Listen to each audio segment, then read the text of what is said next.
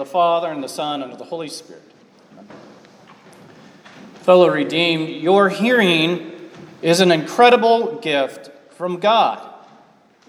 Right now, the sound waves from my voice are entering into your ears, vibrating your eardrums, and sending signals into your brain so that you can understand, comprehend what I'm saying.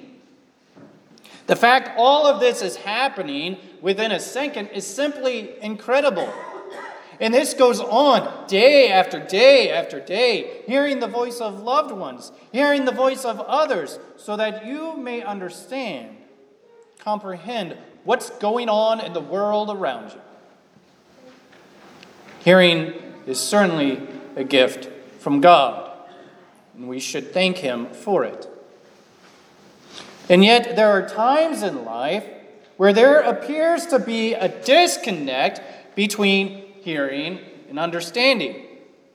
Like the times when an individual tells their spouse, their children, or their employees something, and then surprisingly, they do something completely contrary to what they were told. And the reasons for this are many. Maybe they're distracted. Maybe they forgot what they heard. And sometimes it could even be more sinister in that. They are deliberately going against what you said. This truth between hearing and understanding is central to the gospel for this morning. Now, up to this point, Jesus had already begun preaching and teaching and healing those who were sick. And as a result, great crowds were gathering around him. People from town after town came out to hear him or to perform some sort of miracle. And it's here, where seeing the crowds, Jesus tells them a story of a man who was a sower. This man goes out into the field, and as he sows the seed, some of the seed fell along the path. It was trampled underfoot, and the birds of the air devoured it. And some of the seed fell on the rocks, and as it grew up, it withered away because it had no moisture. Some fell among the thorns, and the thorns grew up with it and choked it. And some fell into good soil and grew and yielded 100-fold. Now, as Jesus said these things, he called out, "He who has ears to hear, let him hear." And then, surprisingly, he was done. Didn't say anything else. Now, can you imagine being there and hearing these words? Imagine the responses. Possibly some people were shaking their heads in agreement. Others possibly were looking around in confusion. Others possibly were looking on in disgust.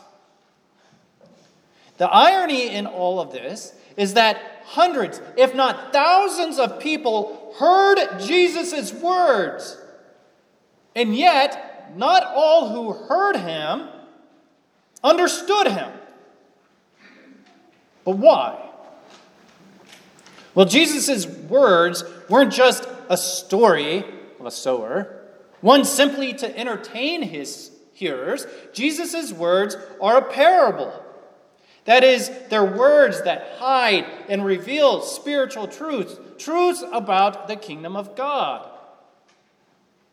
Some who heard Jesus' words likely understood these truths. Others, on the other hand, didn't. So in order that they may understand, and also that we may understand, the disciples asked Jesus to explain the parable they just heard. Jesus says that the sower, the one who sows, is none other, or the seed that the sower sows is none other than the Word of God. And this word is powerful, bringing forth the plant of understanding, the plant of faith, that is, trust of the heart that clings to the promises of God. Now understand that because of sin, you can't believe in Jesus Christ as your Lord and Savior by your own reason or strength or understanding. The sinful flesh is opposed to the holy things of God. Only the Holy Spirit, working through the Word of God, can create this trust in God and His promises from our sinful, unbelieving hearts. And yet to some hearers, this word seems foolish. Without understanding, they don't believe they're sinners, and neither do they believe that God's word can do such great things in breaking the hardness of man's sinful heart. Well, consider, again, what Jesus equates the word of God to. He equates it to a seed. Now, you farmers and gardeners know that a single seed is anything but weak. It may be tiny, it may be small, but a single seed is powerful. Planted into the ground, it will sprout up and grow. Eventually, it will yield an abundance of grain or vegetables or fruit. So if a tiny little seed is this powerful, very word of God, the word of He who is Lord over the heavens and the earth, His word is even more powerful. Consider the Old Testament for this day. The prophet Isaiah equates the word of God to water that brings forth life. Prophet Isaiah writes, "For as the rain and the snow came down from heaven and do not return there, but water the earth, make it bring forth and sprout, giving seed to the sower and bread to the eater, so shall my word be that goes out from my mouth. It shall not return to me empty, but it shall accomplish that which I purpose, and shall succeed in the thing for which I send it." In the epistle for this day, the author of the Hebrews writes, "For the word of God is living, it's active, sharper than any two-edged sword, piercing the divisions of the soul and of spirit, of joints and of marrow, and discerning the thoughts and intentions of the heart." Fellow redeemed, hear and understand that the word of God is inherently powerful. It accomplishes what God pleases. It exposes our sin. It reveals the eternal punishment for that sin. Not only that, it gives the forgiveness of sins, life and salvation in Jesus. God's word will prosper in the things for which God sends it.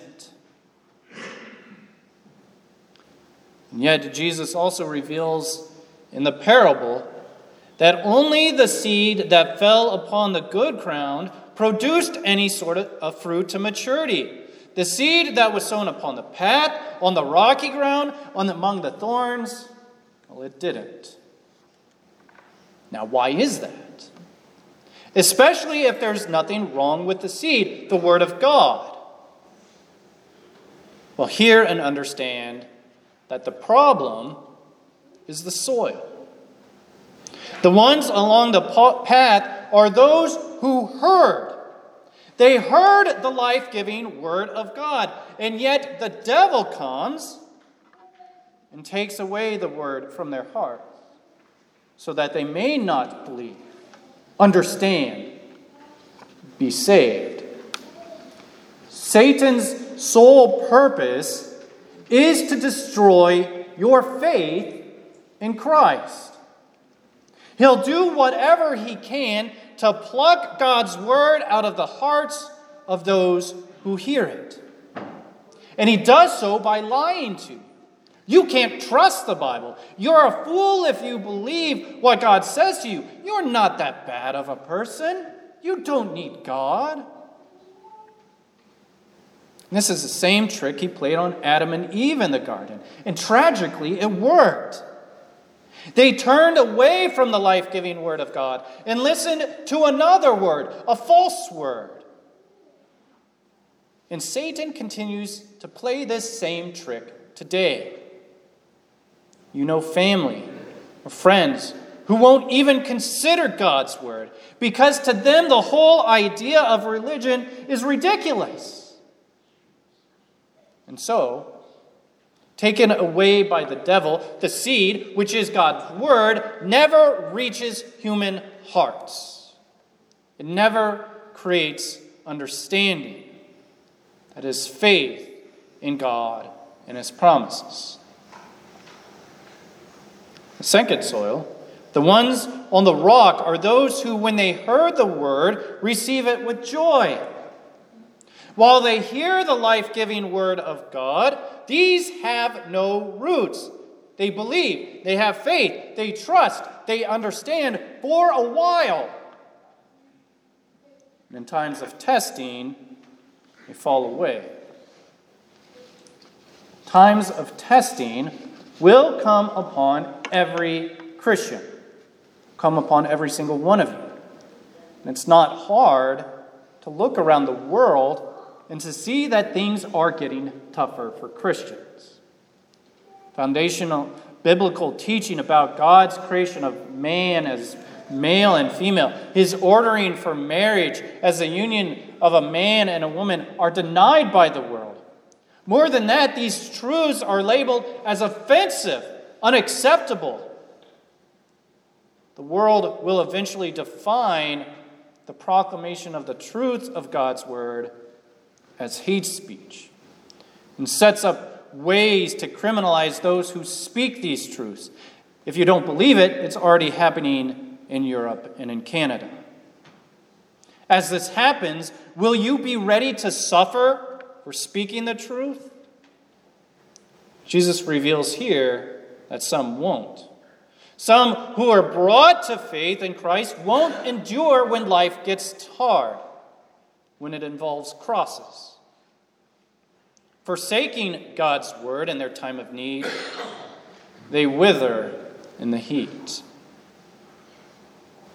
As for what fell among the thorns, they are those who hear. But as they go on their way, they are choked by the cares and riches and pleasures of life, and their fruit does not mature. Jesus reveals that cares, riches, pleasures of life can choke out faith, understanding. The riches and pleasures of life include all those things that have become false gods. Sports, money, wealth, travel, hobbies, careers. The list is endless. All these can become things that you love and fear and trust in more than Christ. And like thorns, they grow up. They gradually grow up and will eventually choke out faith. It doesn't happen overnight. It's slow. You may not even notice it. Yet if you allow these things to be more important than Christ and His life-giving word, they will kill your understanding. That is, it will destroy your faith, trust in Christ. Fellow redeemed, hear and understand that you can't take the word of God for granted. Each of us know people who sat in these same pews and heard the gospel of Christ. We all know people who stood at this altar and confessed in their confirmation vows, I intend to hear the word of God and receive the Lord's Supper faithfully. I intend to live according to the word of God. I intend to continue steadfast in the confession in church and to suffer all, even death, rather than fall away from it. And yet, they did fall away from it. Hear and understand this day that you're not exempt from this either. There's no such thing as once saved, always saved. God's word reveals that Satan's snatching temptations are always at work, targeting our weakness. It reveals that we prefer to avoid rejection and ridicule from the world. It reveals that the sinful coveting and wrongful desires that infects our hearts. Oh, redeemed, repent for the times you've despised or even become bored with God's word, for not gladly hearing it, taking it to heart. Repent of your sins and understand that because of these sins, we're truly deserving of both temporal and eternal punishment. And yet, God be praised that even in the midst of your sin, the hardness of your heart, the seed that is the word of God continues to be sown. It's a seed that doesn't weaken in the face of opposition, because at the center of this powerful seed, this word, is Christ himself. He's the promised seed. He's the Word made flesh. He's the one who was sent to rescue you from your sinful and deceitful heart, to rescue you from the danger and adversity of this dying and sinful world. He's sent to bring you His forgiveness, His life, His salvation. Jesus lived by every word that proceeds from the mouth of God, including the promise of His own bloody sacrifice on the cross in your place, carrying all of your failings to it. And on that stony hill of Golgotha, even the scorching heat of God's wrath for your sin, His faith didn't wither. Risen from the grave and ascended with all authority in heaven and on earth, the crucified and risen Christ comes among us now, sowing His powerful seed, His powerful word. And through this word, He breaks through the hardness of your heart, so that you may hear and understand that He has won for you forgiveness, life, and salvation through His crucifixion and His glorious resurrection from the dead. Have you ever wondered why you're constantly being encouraged to be faithful in your church attendance, to make it the highest priority in your week, placing it above work and sports and vacations and other activities? It's the Word of God, the Word preached, that Word tied to water, tied to bread and wine, that is Christ's very body and blood. It's that Word of God that gives and nourishes life. Just as the rain and snow that came down from heaven and waters the earth. And it's that same Word that enables you to go forth from here to bear fruit with patience. That is, to live in love toward God and love toward your neighbor. So this morning, our Lord and Savior Jesus Christ calls each and every single one of you not to simply just hear His words, but to hear and understand them, to trust in them, to cling to them in faith. Your life with God and the forgiveness that He gives to you for Christ's sake is dependent upon His life-giving word. Holy Scripture is the foundation of our faith because it alone gives you Jesus and His forgiveness and life that He won for you on the cross. And while you face various temptations in this life, you have God's sure and certain promise that the words that proceed from His mouth, that is, His words of forgiveness, life, and salvation, that He will never leave you and forsake you. His words will never return empty. They will accomplish all that He promises. God be praised. Amen. The peace of God, which passes all understanding, keep your hearts and minds in Christ Jesus our Lord.